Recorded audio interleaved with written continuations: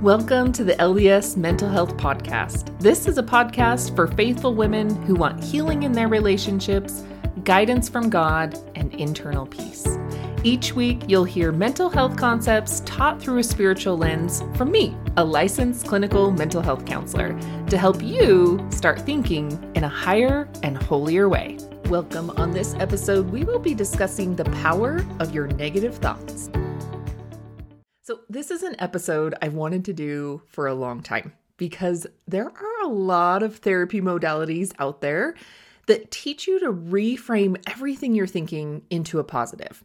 To think more positive, and I don't necessarily agree with that type of a process.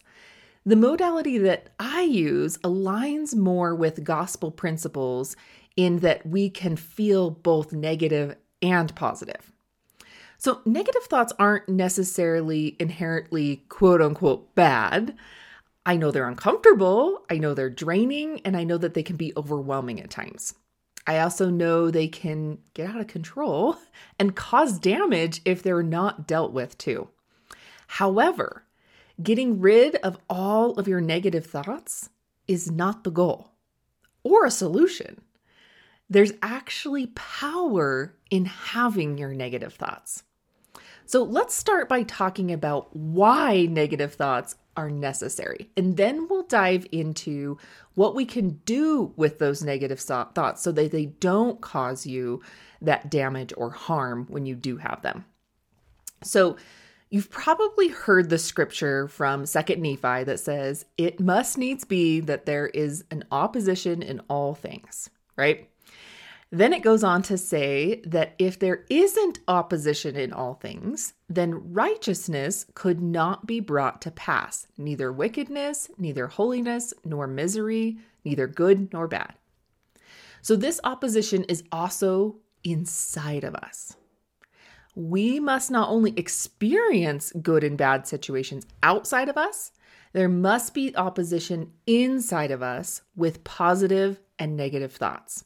Or we wouldn't be able to feel anything or have agency at all. The Doctrine and Covenants talks about this too. It's in 2939. And it says, "It must needs be that the devil should tempt the children of men, or they could not be agents unto themselves.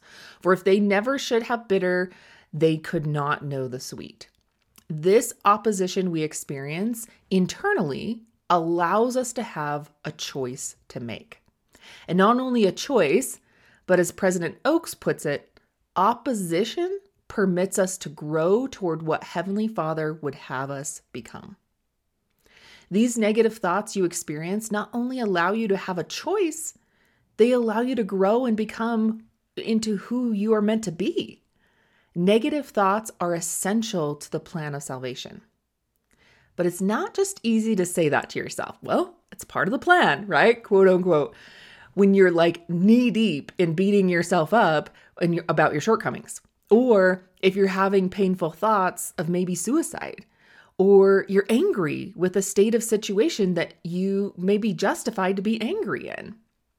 Also, it's not just about turning those negatives into a positive or reframing your challenging situation into something more positive. That takes one vital key out of the equation. And that's the whole reason we're having these negative thoughts. It's not what your negative thoughts are, but who you are having them with. That really makes a difference. That opposition inside of you is a state of mind that you can get in called the natural man state. When you're experiencing the natural man state, you're without God. The Guide to the Scriptures, when you look up the natural man, outlines that pretty well. It says the natural man is a person who chooses to be influenced by the passions, desires, appetites, and senses of the flesh, rather than by the promptings of the Spirit. Such a person can comprehend physical things, but not spiritual things. All people are carnal or mortal because of the fall of Adam and Eve. When you're in the natural man state, you are experiencing negative thoughts with a source that's not God. What do you think that's going to be like? What do you think the natural man does to your negative thoughts? I can tell you one thing, the natural man is not there building you up. In fact, if you choose to stay there, and I want to come back to that word in a second, then there is another essential person you need to know is there too. Satan. In Mosiah 16:5, it says, "But remember that he that persists in his own carnal nature," or natural man, "and goes on the ways of sin and rebellion against God, remaineth in this fallen state, and the devil hath power over him." When you choose to stay in the natural man state and experience your negative thoughts with the natural man brain, then you also open the door and invite Satan in to work on your thoughts too. Now, doesn't that make sense why your negative thoughts might take a downward spiral and become damaging or even dangerous at times? Elder Ballard said, "Satan's plan to accomplish his diabolical goal applies to every individual, generation, culture, and society. He uses loud voices that seek to drown out the still and small voice of the Holy Spirit that can show us all things we should do and return and receive." Doesn't that sound like your negative thoughts? A loud voice. When you experience your negative thoughts in your natural man state with Satan, those loud voices will drown out and block anything God has for you. Remember, God can't impede on your agency. So if you choose to stay there, then God respects your choice to be there. Now, the other person we can have our negative thoughts with is Christ. When we make a choice to exit the natural man state with our negative thoughts, then that's right, you can take them with you. Then you experience a different result. Think about having a conversation with Christ about your negative thoughts. What would he offer you? Compassion? Healing? Wisdom? Experience to help others? Perspective? When you what Elder Ballard calls return and receive from Christ, you experience his power while having those negative thoughts. Sister Craig said he was, after all, a man of sorrows and acquainted with grief.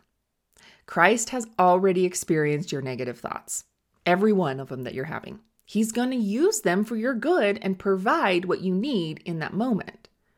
Sister Craig also said, "I'm learning that Heavenly Father is more interested in my growth as a disciple of Jesus Christ than he is with my comfort. I may not always want it to be that way, but it is.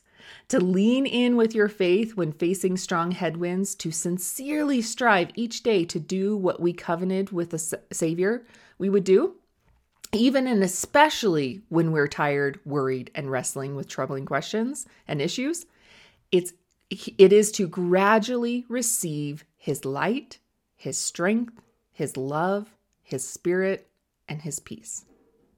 Your negative thoughts are the opportunity to receive Christ's light, strength, love, and peace.